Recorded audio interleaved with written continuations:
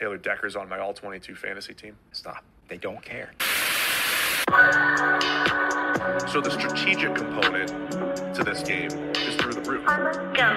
Your predictions, right? Your forecasting in fantasy football into how good is this player? This is gonna change the industry. Yeah, I moved to the old town where it goes down. Look at me now. I wrote my goals down. I hold it down. Made myself proud. What is up, everybody? Welcome into another All-22 podcast. You got Ray and Chris on today. We're going to talk about it right off the bat. We are live for signups using promo code second season. That's the number 2 ND season, where you can get $20 off the first year of your All-22 membership. So get in there and sign up. It's only a couple more weeks to get a draft in. And if you can't tell, I'm like pretty hyped up right now because Ray and I have a nice trip to go on tomorrow to celebrate All-22 Bobby. I'm pumped, Ray. How do you feel? You don't look great, but I feel great. Yeah, like long drives are not usually part of the agenda for late August, early September, unless we're going to like an actual football game. And who knows, maybe we are. That's part of the beauty of the mystery here, right? So yeah, super excited. This is the greatest time of year heading into Labor Day weekend. You got college football like sort of full-blown kickoff now, a week away from the NFL. Things are great. Things are fantastic. Could not be any better. Good. Glad you feel that way, looking how you look. I wanted to tell everybody really quickly about the IR process updates that we've made to the All-22 game. So we've decided to kind of fine tune that IR process, and step by step, I'm going to go through what we did here. So essentially, player updates to injuries will be made hourly. Going forward, you will get an update on your IR status, injury status, questionable, out every hour. And then players with that IR status will still be automatically removed from your active roster and put onto your IR. If you don't know where that is, if you go to your My Team page, at the bottom of that page, you'll see your active roster and your IR. That's where you could kind of toggle between those two sections and see the players that are on your active roster, the players that have been pulled and put onto your IR. So where things kind of changed from last year is last year, we were automatically removing a player from IR once that tag got changed. So if a player got taken off of IR from the real team, we were removing them automatically from the IR of your team. The reason we decided to change this is because there were people that essentially would get stuck, working late at nights on, Wednesday, Thursday night, and they wouldn't see that pull would put them over that 53 roster limit. And we don't want to do that to people, right? That would be unfortunate. So what we decided to do is we will automatically remove people from your IR only on Tuesday at 3 p.m. So the other time that you will get to do this is anytime, but you have to do it yourself. So if you want to pull somebody from IR that's active and looking to play, you have to go to your IR status on your My Team page. And there's a button there for you to just pull them back onto your active roster. You could do that at any time before that player's game starts. So this is a big change. We think it'll give you more flexibility and just put everybody else in a better situation to win. Yeah, essentially to really boil it down in one sentence, right? You're still doing your real-time pull for players on IR in the NFL onto your injured reserve in All-22, because when that happens, they serve you no purpose, right? They're not going to play, but you now have the flexibility to, at any time, remove that player from your injured reserve back onto your active roster if you do anticipate them playing, on the upcoming Sunday or Monday or Thursday game, while they still have that IR designation tag on them. So just more, user flexibility throughout the week. Just giving you the ability you need to make all the moves you need to before the games kick off. Exactly. And Ray, we have something kind of fun going on behind the scenes, but we're actually in a rookie draft with the PFF employees. So we have Sam, we have Steve, we have Trevor, we have all those guys on this All-22 league that we've been running now. This is year 3. And we have a rookie draft going right now. And I'm pretty pumped because of course, I got my guy, Captain Jack Campbell, and then I got Emmanuel Forbes, but I actually got Forbes in the first round and Campbell in the second round this year. Who did you end up with so far? Oh my gosh. I ended up with Christian Gonzalez and Broderick Jones. So I got sniped right off the bat, right? Paris Johnson was taken from my grasp early on, so I couldn't get my OT1 in this class, but I like it. I think Gonzalez and Forbes, and we talked about it on the draft show, right? They're essentially, at least in my opinion, a toss-up for CB1. Forbes I think, sort of was our sort of consensus final cornerback one in this class, but I think those are two really talented corners in what was a strong cornerback class this year. So, great stuff. It's still going on right now, and so that's just, again, what makes this time of year so fun. We're winding down those rookie drafts, sort of, fine-tuning the rosters before the sprint of the NFL season begins.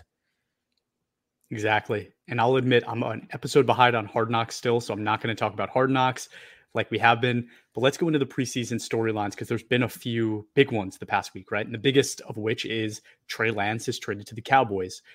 So Ray, before I kind of give my opinion, of course, I'm going to go to the Cowboy fan and ask, what do you think? He's just a backup quarterback. That's all he is. He's a backup quarterback with some upside. His physical profile is pretty close to Dak Prescott's, so it makes sense as far as what it goes for getting a backup quarterback for someone like Dak Prescott, right? That same stylistic approach. I think we talked about it last episode, maybe an episode before, about a backup quarterback such as Tanner McKee for Jalen Hurts. Great quarterback, right? Or at least as backup is concerned, his performances were great, talking about Tanner McKee. But stylistically, there's a bit of a mismatch there, right? And so I think when you went from Dak Prescott to Cooper Rush last year, you saw a change in just the type of throws that they're able to make and the way that they play the game. There's a change in the offense that has to be made when you go from one quarterback to the other. And yes, there's always going to be a step down in quality of play when you're talking about losing a starter, right? But you would prefer as an offensive coordinator, as a coaching staff, to not have to change your offense itself so much if you do have to rely on those backup quarterbacks. And so I think what Trey Lance allows the Cowboys to really do is maintain that offensive style and play calling because he has that same profile as Dak Prescott. And then for Trey Lance himself, I think it's a good spot for him. Again, just sort of take a step back. Yeah, he needs a ton of reps. And I mean, he's just not going to be able to get them in the regular season if all goes according to plan.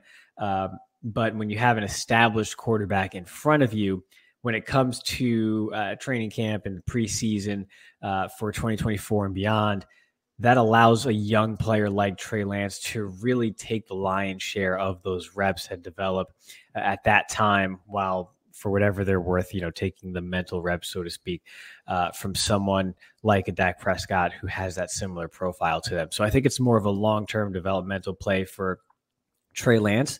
And then in particular for a team like the Cowboys, you have another quarterback in the room that kind of fits the profile of your starter. So that allows you to stay consistent week to week if for any reason you need to go to him. For sure. And I mean, it's a cheap backup, right? You traded a 4th round pick for a backup that could be, right, has all the potential in the world to be a high-end starter even, right? And that's what the 49ers were banking on. Didn't work out for them, but it doesn't mean it couldn't work out for the Cowboys, although it seems like what they're really trying to do is just get, like you said, a backup that fits the mold of Dak. Dak, we have him as our 8th ranked quarterback for like Dynasty. I think he's a top 10 quarterback. So I think all the hype around Lance potentially taking his job is kind of hogwash. The only thing that is interesting to me, if you look Bayless or whoever, yeah, exactly. But the only part of it that's a little interesting to me is the way that the money's set up and the years, right? So like Dak has his contract runs out in 2024, but they owe him money in 25 and 26. So like you do that knowing that you're going to sign him to an extension so that money, you're not having somebody with dead cap on your team, right? And Dak being a quarterback can play well into his 30s. So I think that's the agenda, but he does technically run out in 2024. Whereas Lance has now 23 and 24 with the Cowboys. And I believe they will inherit that 5th-year option for him that they can pull. So that's when it gets interesting if they decide to pull that 5th-year option and use it. And they would then have Lance on the books in 2025 and not have Dak on the books. So maybe I'm reading into it too much. Again, I think they'll likely extend Dak way before that. But if we don't see a Dak extension, we see them pick up that 5th-year option on Lance, that's when I think people can start talking, and maybe the rumor mill should start at that point. Yeah, and we're a long way off from that, right? It could be a simple play of, hey, let's get him in here, right? Obviously, you want to see what you got with the upside, and for the next 2 years, have that quarterback in your room. And they could also just say, all right, when his contract runs out, I think he would be part of the compensatory pick formula at that point, if I'm not mistaken, right? So even if you don't bring him back, he'll get signed somewhere. He's a quarterback, and you can get a 4th or 5th round compensatory pick, 3 years from now anyway. That kind of makes up for what you just traded for him. So lots of different angles that can be taken when looking at the Trey Lance, saga, acquisition, whatever you want to call it. But yeah, let's just let it play out. Yeah. And then the couple other trades happened, but a lot smaller in kind of scope, right? It's like Albert OK gets traded to the Eagles. I think he's like a decent player and could end up doing okay there. Cardinals trade for Josh Dobbs, right? So like that was a big storyline just because they released Colt McCoy, who was projected to be their starter. Now they have Dobbs and a rookie quarterback going into week 1. So they haven't named a starter yet, but could Dobbs really be their plan to be their starter? Seems to be that way, which is kind of an interesting thing to follow. I think from an all-22 perspective, don't touch Josh Dobbs just because like that offense is going to be so bad and that team's just going to be so bad. Situation will be really hard for him. Don't really think it's worth the flyer. And then a couple injuries. Jerry Jeudy, is dealing with some injury stuff. JSN is dealing with some injury stuff. Two kind of similar players, right, with the way they play football, just route running, smaller sized receivers. And that's kind of like the risk you take with some of those type players, right? Is like the injury concerns are real. And we've talked kind of ad nausea about Jerry Jeudy, so I don't want to talk too much about him here. But one other kind of big move, and it was a move to retain a player, was the Dolphins signing Zach Seiler to a 3-year contract extension. So we've kind of talked about positional value and all those things. I think this is a really interesting example of that, because Seiler is one of those players who isn't really an every down guy, right? So he had 500 snaps basically in 2020 and 2021 before getting closer to 900 last year. So last year was really the first time that he's like this every down player, but it's still like he didn't even get to 1,000 snaps, right? Most starters in the NFL get to 1,000 snaps. So they give him a 3-year, $38.65 million deal with $20 million guaranteed, right? So again, he's making more per year right now than the best running backs in the NFL.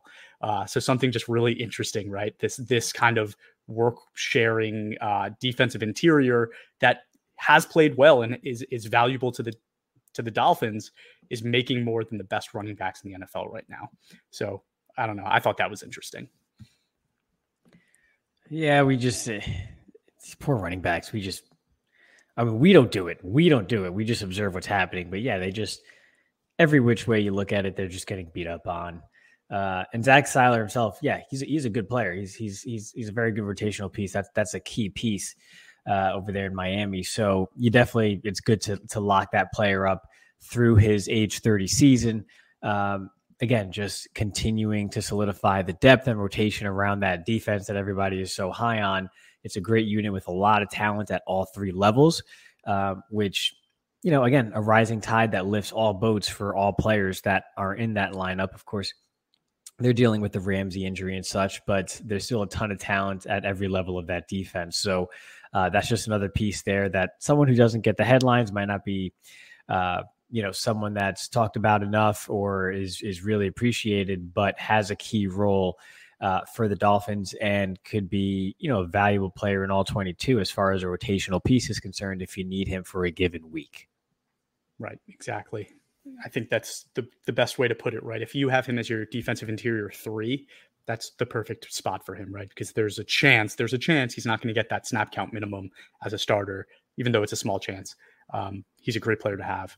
But let's get into kind of some of the performances of preseason week 3. Starting off just kind of with Brock Purdy, who played some snaps. He looked okay. He completed a pretty nice comeback to Ayuk. That was a long throw to the outside for a decent gain. And his arm looked fine. Like I didn't see any he wasn't like milking it at all. He wasn't kind of holding back. And he ran for a touchdown, but he didn't grade out particularly well for the game. No big time throws, but also no turnover worthy plays. So I think it was just kind of like a, happy to see him out there kind of thing. That's Brock Purdy. No big time throws. Maybe not any turnover worthy plays either. That's Brock Purdy. He's back. He's back. Right. Exactly.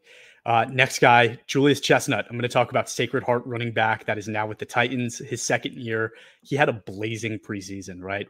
They destroyed the Patriots. He had 3 touchdowns in his 3 games and 2 were receiving. So kind of adds a different style running back to that room with Derrick Henry, right? Being that every down grind him kind of running back. Now you get a guy with a little more receiving ability, but he's probably going to be number 3 behind another running back that did really well, which is Tajay Spears. So interesting group to watch. And if Derrick Henry, now being, I think 30 years old, starts to look a little bit washed, and this could be the last year he's with the Titans, I think Chestnut and Spears could be an interesting combo going forward.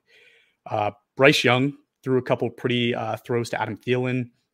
One went for a touchdown on a really nice ball, but there was good protection on the play. Bryce just sat in the pocket, throws just like a kind of a lofting touchdown pass to Thielen, but it was really pretty, and that's what you want to see from him. So that's exciting. Anthony Richardson still showing a lot of good, but also a lot of bad. Struggling with accuracy. Even when he's completing passes, they're kind of outside the frame of the receiver that you typically see your starting quarterback make. The interesting thing is he's still hitting those big time throws like with ease. Those are the throws that he makes look easy. And another interesting thing is they're running a ton of RPO. So every highlight you see of him is basically an RPO play where he's, faking a handoff, throwing the ball, but he adds a different element, right? When you have a running quarterback doing those kind of plays, it's not just run, pass, it's run, pass, run, right? He has that third element where he could always tuck and just go. And I think defenses are already seeing how dangerous he could be with that. So I really like that for him. But Ray, what did you think of his Fly Eagles Fly celebration there? I mean, the stakes couldn't be any higher, you just have to bust out that celebration when, just everything is on the line, you just lay it all out there and it's just that competitive fire, you can't help it. You can't help it. You just can't contain that beast, Yeah. Guys having fun, little JV, but guys having fun. I think you glossed over the real discussion here, which is that Sam Darnold's the best quarterback in San Francisco. I'm just going to say it again. He's the best quarterback in San Francisco. We'll just keep going. Kenny Pickett led the preseason. Look at the grades. Kenny Pickett led the preseason with a perfect 4 for 4 at the end of his preseason run, but he led all quarterbacks with a 93.7 PFF grade. I don't know what Sam Darnold's was. I'm assuming it was much worse than that. Drew Lock and Jordan Love. Good. Kenny Pickett's not in San Francisco. What does that have to do with that? Why are you comparing those two? No, I'm just saying, Brock Purdy's at least, starting level player. Sam Darnold has proven he's probably not. Drew Lock and Jordan Love have finished off what they also had very strong preseasons, and they battled each other, each throwing what looked like the easiest touchdown ever, but both looked really good. So Drew Lock, another guy, another backup quarterback. You're talking about Sam Darnold. I'm talking about Drew Lock, but Jordan Love being a starter there in Green Bay, pretty exciting to see that he had a pretty good preseason. There's one thing I wanted to talk to you about that I didn't prep you for at all. But every year, there's usually a team that has a draft class that helps transform the future of that organization, right? I don't know if you remember the Colts a few years ago had one, right, with Quentin Nelson and a couple other offensive linemen, Darius Leonard, who I don't think goes by Darius anymore. Shaquille Leonard. And then you even go a little further back, right? And it happened to the Saints where they drafted a ton of starters in one draft. I think that there could be one of those classes in this draft class. And I hate to say it because I always like to hate on the Browns, but so far the picks that they made seem to be really, really good players. And they didn't even have a first round pick. So I wanted to kind of get your thoughts around guys like Cedric Tillman, Saki Aiki, DTR, DeJuan Jones, and Luke Weiler, right? Like that's a ton of names that showed out this preseason. Obviously we need to see it in the regular season, but could this be one of those classes? Yeah, and it's funny because like you mentioned, no first round pick, right? And we talked about a lot of those guys and we liked a lot of those guys, right? DeJuan Jones in particular, huge upside player at offensive tackle, all the way in the 4th round. I mean, that's, he's not a complete player by any stretch, but that's a heck of a pick in the 4th round because apparently in his pre-draft interviews, he talked about, dreaming about playing basketball. Like, okay. I want my offensive tackles playing basketball. That's very good for their mirroring and their footwork, and it translates really well. So whatever, right? Cedric Tillman, another just big body receiver that really was hampered by some injuries in college and could have went a lot higher, and probably a year ago if his college career just went according to plan, right? So he's a prototype wide receiver. Siaki Ika, the defensive interior player, kind of what you see is what you get, just a big, stout, interior, player there with a lot of strength. We've talked ad nauseum already about Dorian Thompson-Robinson. Bobby loves him. He's had a strong preseason. And we spent a lot of time on Luke Weipler at center when doing our sort of center overview and preview of the class back in the spring. And Luke Weipler was one of those guys who performs really well. Frame wasn't prototypical, but again, we're talking about centers. They usually aren't. And then everything else sort of checked out when you just watch the tape and watch them play football. So for him to go all the way, to pick 190 in the 6th round, that's a heck of a pick for the Browns. So I think in each pick, they got value at the very least, right? Given that they didn't have a first round pick, didn't have a pick until the 3rd round. So, but the majority of those picks from round, 2 picks in the 3rd, 4th, and 5th, and then Weipler in the 6th, they got good value in each of those and seem to have hit on the majority of them, at least right off the bat. So again, you kind of tap the brakes a little bit because you have Deshaun Watson there. So it's not like, DTR is going to have a big role as a starter right off the bat or anything like that to really impact that franchise. But all the other players around him, you're talking a wide receiver, an offensive tackle. I mean, those are 2 of the, top 3 or 4 premium high value positions in the NFL. And early returns on those picks are really good. And then you have Luke Weipler as well at center. They already have a strong offensive line. So if you can hit on those young draft picks so that in the future you're not spending, high-end resources, whether it's on free agency or in the draft, to replenish that offensive line, then that's great for your roster health moving forward. So, yeah, the Browns so far, early on have done a really good job, in 2023 with their rookies. So, yeah, I could totally see that happening. Again, none of them have played a regular season NFL game yet, but the early returns are positive. And even just coming out of that draft or heading into the draft, we talked about a lot of those players pretty favorably. Right, exactly. All right, so let's move on to our hidden gem segment, right? Everybody's favorite, and we're going to do the NFC East. And I'm a little bit reluctant to do this just because Ray's a Cowboy fan, and I think he's going to just have nothing but bad things to say about everybody else. So I'm going to kick it off with the Commanders. And I am pulling a Ray when I say that Sam Cosmi is brutally underrated, and he's probably somebody people know about already, but I think he needs to be talked about more. So I'm going to talk about him. So Cosmi was not my favorite prospect coming out of Texas, but he was a very reliable player and essentially was placed right into the lineup there in Washington. He played left tackle in college, but moved to right tackle where he played his first 2 years for Washington. But he dealt with some injuries, right? So he missed some time. And personally, I think he's better fit for the tackle position with his frame, right? He's kind of a long player, but they are moving him to guard this year. The reason I want to talk about him is because guard, we've talked about, right? It's an extremely hard position to draft in All-22. So when you get a guy like Cosmi, who's already graded out really well in his young career, right? He's a high 70s player already playing at the tackle position, moving to guard. That's a very valuable investment and in a young player. One thing I want to note, moving him to guard, one of his biggest strengths is his run blocking. And in 2021, he had an 81.3 run blocking grade on 192 run blocking snaps. So again, something you really like to see in a player that's going to be moving to guard is that his strength is run blocking. Cosmi kind of surprises you as well because he's so long and he's so tall. He sets his body really well on run plays. You can see he's always putting himself in good position. He creates lanes off of himself, something that usually you see kind of the smaller, heavier guards do because they could get into position easier and they have like lower center of gravity where they could create these lanes. But Cosmi does it really well at his height, so something I like to see. So again, if you're going to gamble on a player at guard, I think you get a couple positives. One, he could play multiple positions. He grades pretty highly already, and he plays guard, and he's young. So go ahead and bet on a guy like Cosmi.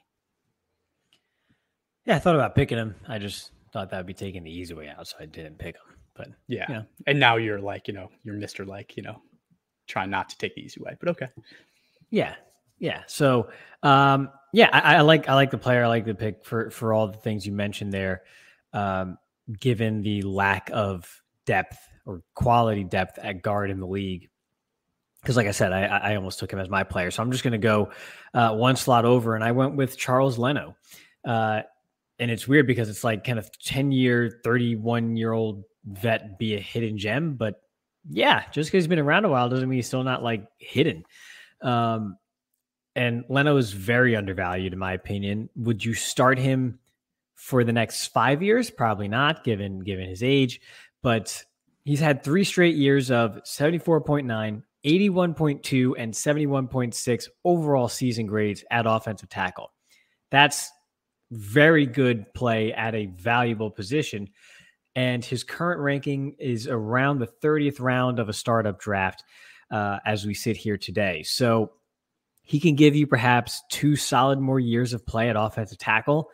And then, just kind of looking ahead a bit here, we had some draft talk early on in this episode, but you could take one of the top offensive tackles, say in the rookie draft next year, as that should be a good tackle class. And you give yourself some real value at a premium position in a startup this year with a vet like Charles Leno, and then sort of set your roster up for the future with a young player coming up in maybe the 2024 rookie draft.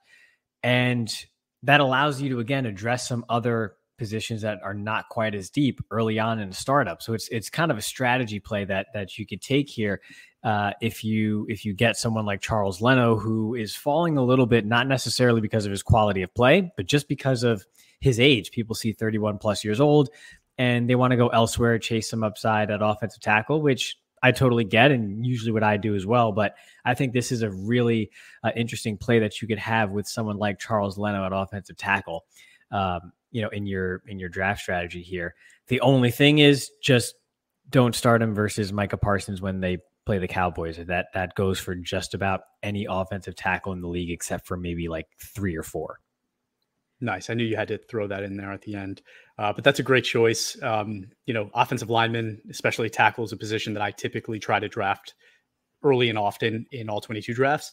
But when I didn't, and there were leagues where I didn't, I saw myself streaming Charles Leno, right? Like I'd either draft him myself later on, or he was somebody that I was always looking for in trades because he does grade decently well, right? It's funny that we both went offensive line in Washington, considering that has been their weakness the last few years, and the defensive side of the ball has been so strong. But I think it says something to kind of the defensive side of the ball, where it almost feels as if they've missed their window a little bit, where that dominant defense that we all expected maybe didn't come, right? And maybe they missed the boat on it. I think Emmanuel Forbes makes it a little bit easier for them, right? They lacked a little bit in the backside of that defense, so Forbes will help that out.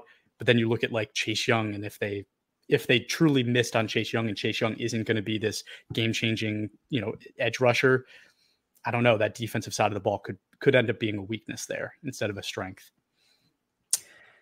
Yeah, that's the one thing they were missing, was that sort of that quality secondary over the last couple of years. Mm-hmm. They finally get it, and then it's like, okay, yeah, is the window closed? And that's why it's tough. It's tough building a full team here.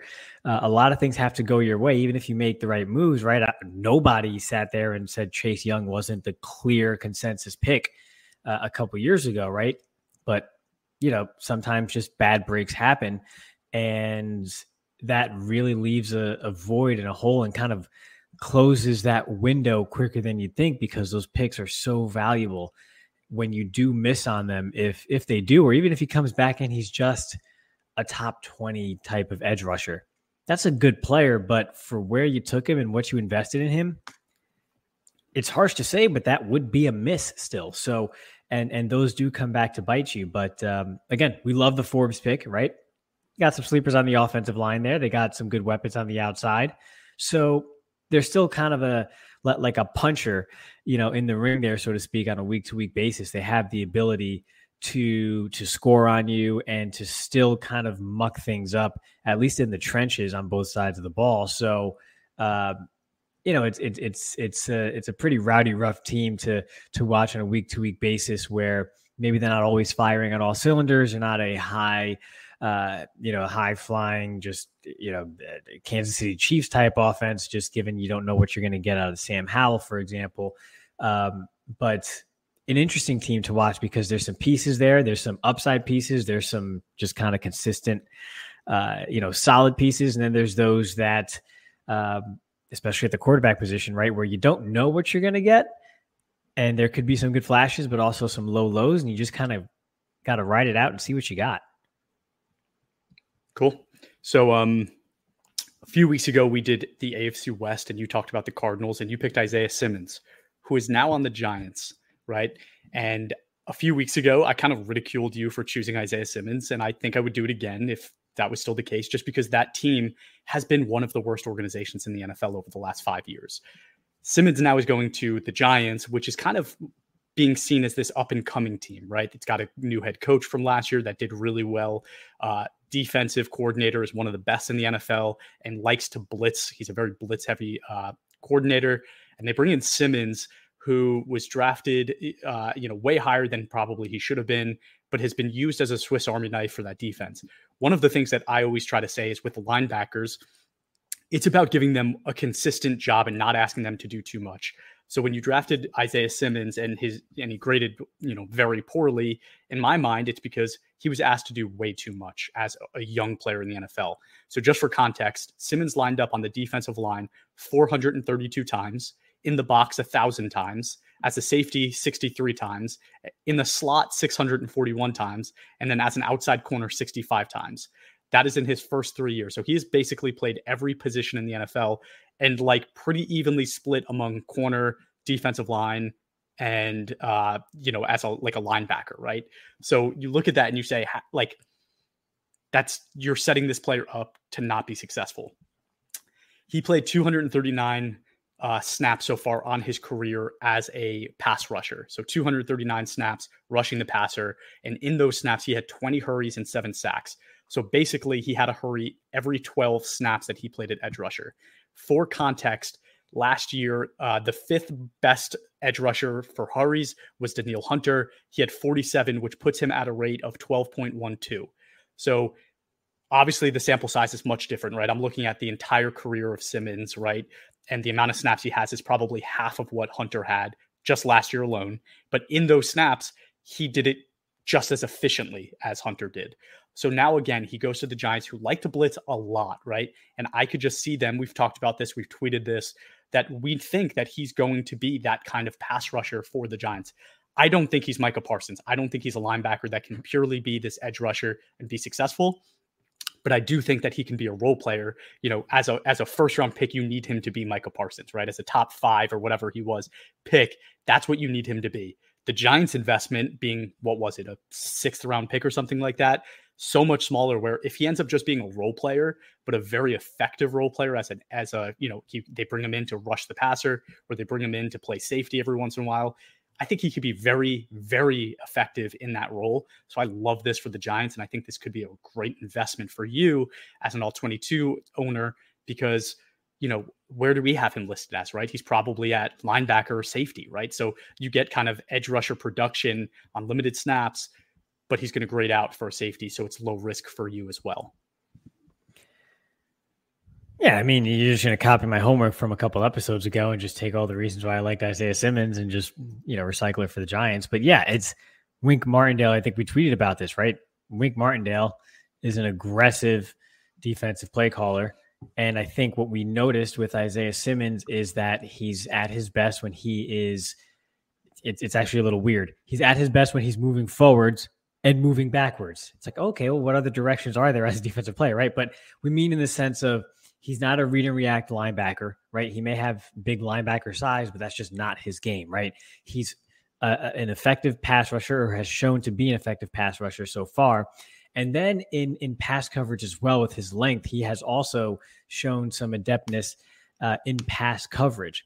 Where he has struggled is when it came to that diagnosing and reading and reacting and such. And so I think with Wink Martindale, that's not what he's going to ask him to do. He's going to be aggressive. He's going to ask him to blitz and rush the passer and probably drop back in those passing lanes and kind of muck things up because he's got that 6'4" plus frame and that length is really hard to throw over and around for quarterbacks in the passing game. So, I think with the DNA of Wink Martindale, he's just going to use him either one of those two ways and not necessarily in any traditional linebacker sense, which is where Isaiah Simmons would get into trouble. So I think it's a great landing spot for Isaiah Simmons. And kind of similar to that, I went with Xavier McKinney. And, we still have to kind of see how the roles ultimately shake up, right? But Julian Love is no longer there in New York. And I feel like I've picked safeties a lot this series, but that's probably because there just aren't a lot of outwardly good ones, right? So the ones that are good and maybe gems are kind of hidden, which is the point of the segment, right? Xavier McKinney's been banged up for the last couple years, and it really seemed to catch up to him last season. But in 2021 and 2020, he posted solid 70+ grades and is set for another big role on that defense. So you can envision a scenario where that pass rush really improves with the development of Kayvon Thibodeau. We mentioned the creativity of Wink Martindale and how he's going to use a piece like Isaiah Simmons to go along with their already really stout interior defensive line. So the foundation of that defense can be a big contributor to the success of someone like Xavier McKinney on the back end. But the flip side of that is I'm still a little worried about the corners in front of him. If someone like Deonte Banks has a big role early on at corner, it's a great sign for Banks, but a rookie corner could put the back end of the defense in some tough spots when he just kind of goes through those typical growing pains that you see from young players. So that may make someone like McKinney matchup dependent based on opponent. But I think overall it's a pretty make or break year for Xavier McKinney. And if he's healthy, I think you can go back and see some of those more quality performances that we saw a couple years ago, come to fruition again in 2023. Yeah, that's a good pick. And safety is another position that's super difficult to draft, and it's hard to find a guy that's consistent. I think not only you're calling out and saying this is going to be a good player, somebody to bet on, but I think the Giants are doing the same thing for the reasons you said, right? They get rid of Julian Love, but not only that, they actually named McKinney a captain for that position group. So, they're thinking about him as a leader of this team. So I think they're expecting big things too. Let's go to the Cowboys, right? So my typical tackle that I like is body control, good hands, all of those things that, we talked about with like Abraham Lucas, right? Those are the guys I like. But there's also guys like Terrence Steele, right? Who are undrafted free agents, probably didn't deserve, the shot in the league at first, but proved that they deserve to be there with their play, right? He's switched between left and right tackle in the past, but he's kind of settled in now at right tackle. And he's a guy that's essentially blown away expectations. The reason I talked about like the body control guys is Steele isn't really that player. He's an effort player. And that's something that, like back in the day, that's what I prided myself on, right? Like, being undersized, you kind of have to be an effort player. He's definitely not undersized, but he's an effort player where you see snaps that he has against like Joey Bosa, where he's just not afraid to battle, right? He doesn't have great form. He's definitely losing the battle, but he's putting everything that he has into it. And there are snaps that he actually wins, right? And he comes out fine, right? And he protects his quarterback, which is the most important thing. So I really liked that in Terrence Steele's tape. But besides that, just look at his grading, right? He essentially had a 73.9 grade last year, which is really good. And it's the second season where he was consistently kind of playing at one position. This is going to be the third, and I expect him to really settle in at right tackle and just be more consistent, right? Have better technique, have a better frame. You get to do that when you play one position, and he hadn't really done that early on in his career. So I'm betting on a guy like Steele. I love the high effort. I like some of the things in his game. He has a powerful punch. One thing I'd say he definitely loses a bit on is he punches a little too hard at times, where the defensive end or the edge rusher gets separation from his body and ends up being able to get that second move and get around him. Quarterback holding on to the ball a little bit too long could cause problems for a guy like Steele. But Dak, again, we talked about is a pro's pro and can get the ball out quick. So I like it. I like Steele. He's a guy I'm going to bet on. Don't necessarily want him as a starter on my team, but if he's my fourth tackle, I'm really happy about that. Yeah, Terrence Steele's a brawler, and I think we see a lot of it on social media as far as all the different linemen that work with Duke Manyweather and the impact that he has on offensive line play. I think Terrence Steele might be the greatest example of how Duke Manyweather can really help and develop an offensive lineman, because if you just go back and watch Terrence Steele at like the Senior Bowl, a few years ago, you would have thought this guy would be gone in the first round of cuts into training camp, and he was nothing more than a camp body at that time.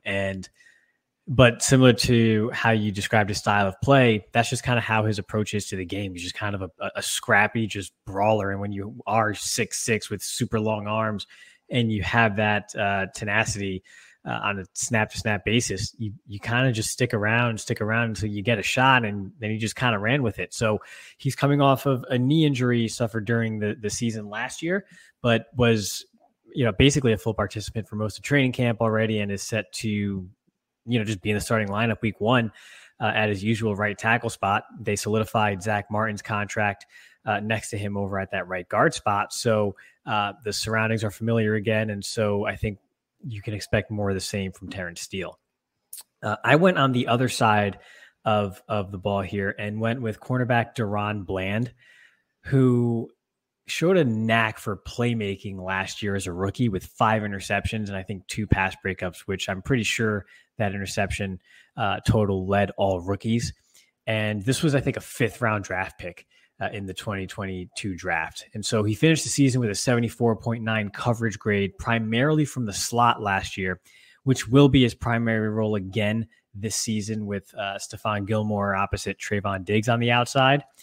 And what we've seen from those playmaking type of corners like Diggs in Dan Quinn's scheme is that year over year, they steadily kind of improve on a down to down basis.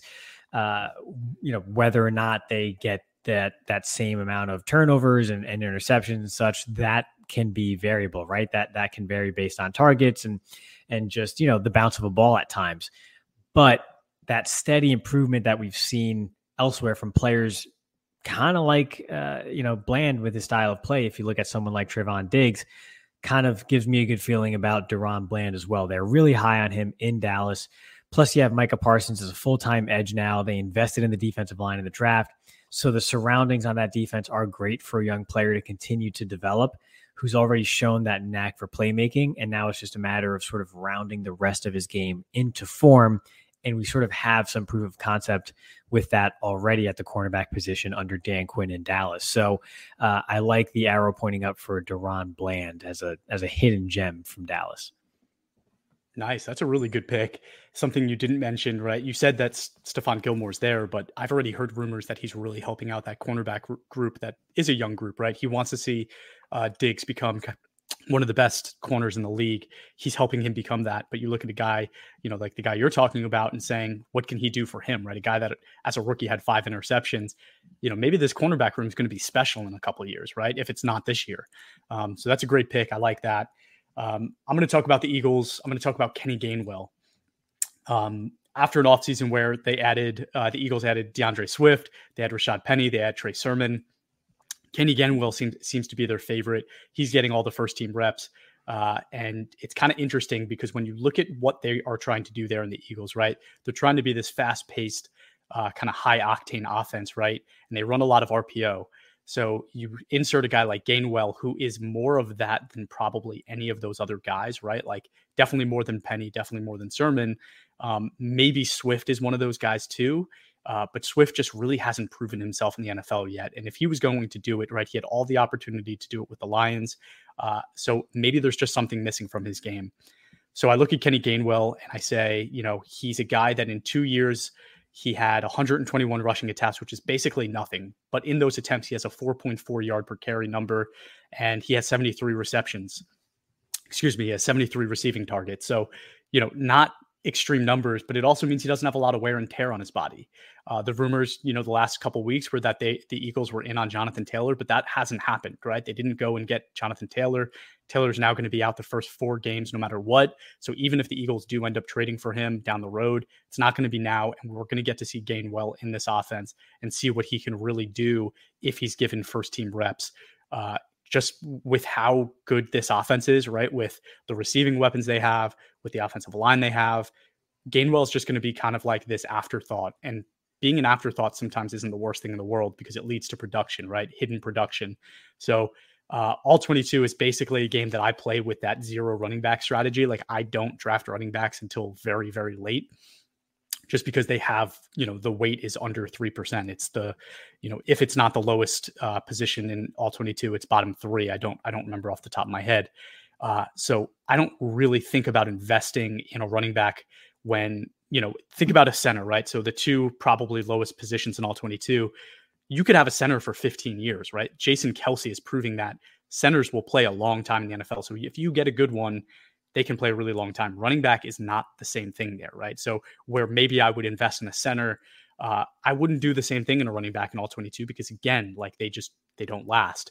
So similar to how the NFL's treating it, right, where a guy like Jonathan Taylor, who's considered one of the best guys and is a young guy in the NFL, they don't want to re-sign that guy.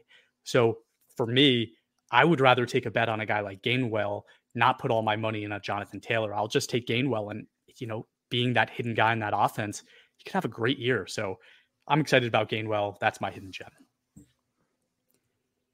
Yeah, I mean, it's interesting you went there because outside of that, the way I look at the rest of that roster is there's nothing hidden about this roster. I think everything with this roster is what you see is what you get. And that's a testament to what Howie Roseman has done, right? But basically anywhere else you look, it's an established player with a history of production or someone with, a high amount of investment in like a Jalen Carter or Jordan Davis or something like that. Right. So there really is no hidden gem in this roster. It's just a bunch of gems just all over the place. And I think the way he's constructed that roster is, as you mentioned, with the lower value position, so to speak, at running back, sort of being where you just kind of churn some of these assets where you didn't invest so highly in, but because of what you've built, you get that same production out of them, is the right way to do it. And so that allows someone like Gainwell to be a gem based off of everything you mentioned there. And so, yeah, outside of that, there's nothing else hidden about this roster. I mean, I'm not going to pick that safety. What's his face? Reed Blankenship. No, that is not a hidden gem. No, it's not. He's not a hidden gem. So, yeah, I think Gainwell is really the only answer here in Philly because everything else is basically a known asset and a quality known asset at that. So, kudos to Howie Roseman on that one. Yeah, no, for sure. And I mean, even like you look at your boy from last year, Nakobe Dean, right? Like he was the top talked about linebacker and they got him in like the 4th round or something, right? And he's going to be starting this year, but it's not a hidden gem. Everybody loves Nakobe Dean. So I agree with your take. Probably not something we need to do there and go into. But yeah. All right. So guys, not next week, but the week after is the start of the NFL season. We have a week off before things are going to really heat up. And I'm thinking Ray and I might get into a little bit of a different strategy with this podcast, doing some more episodes, maybe get back into that daily routine. We'll see what we have time for.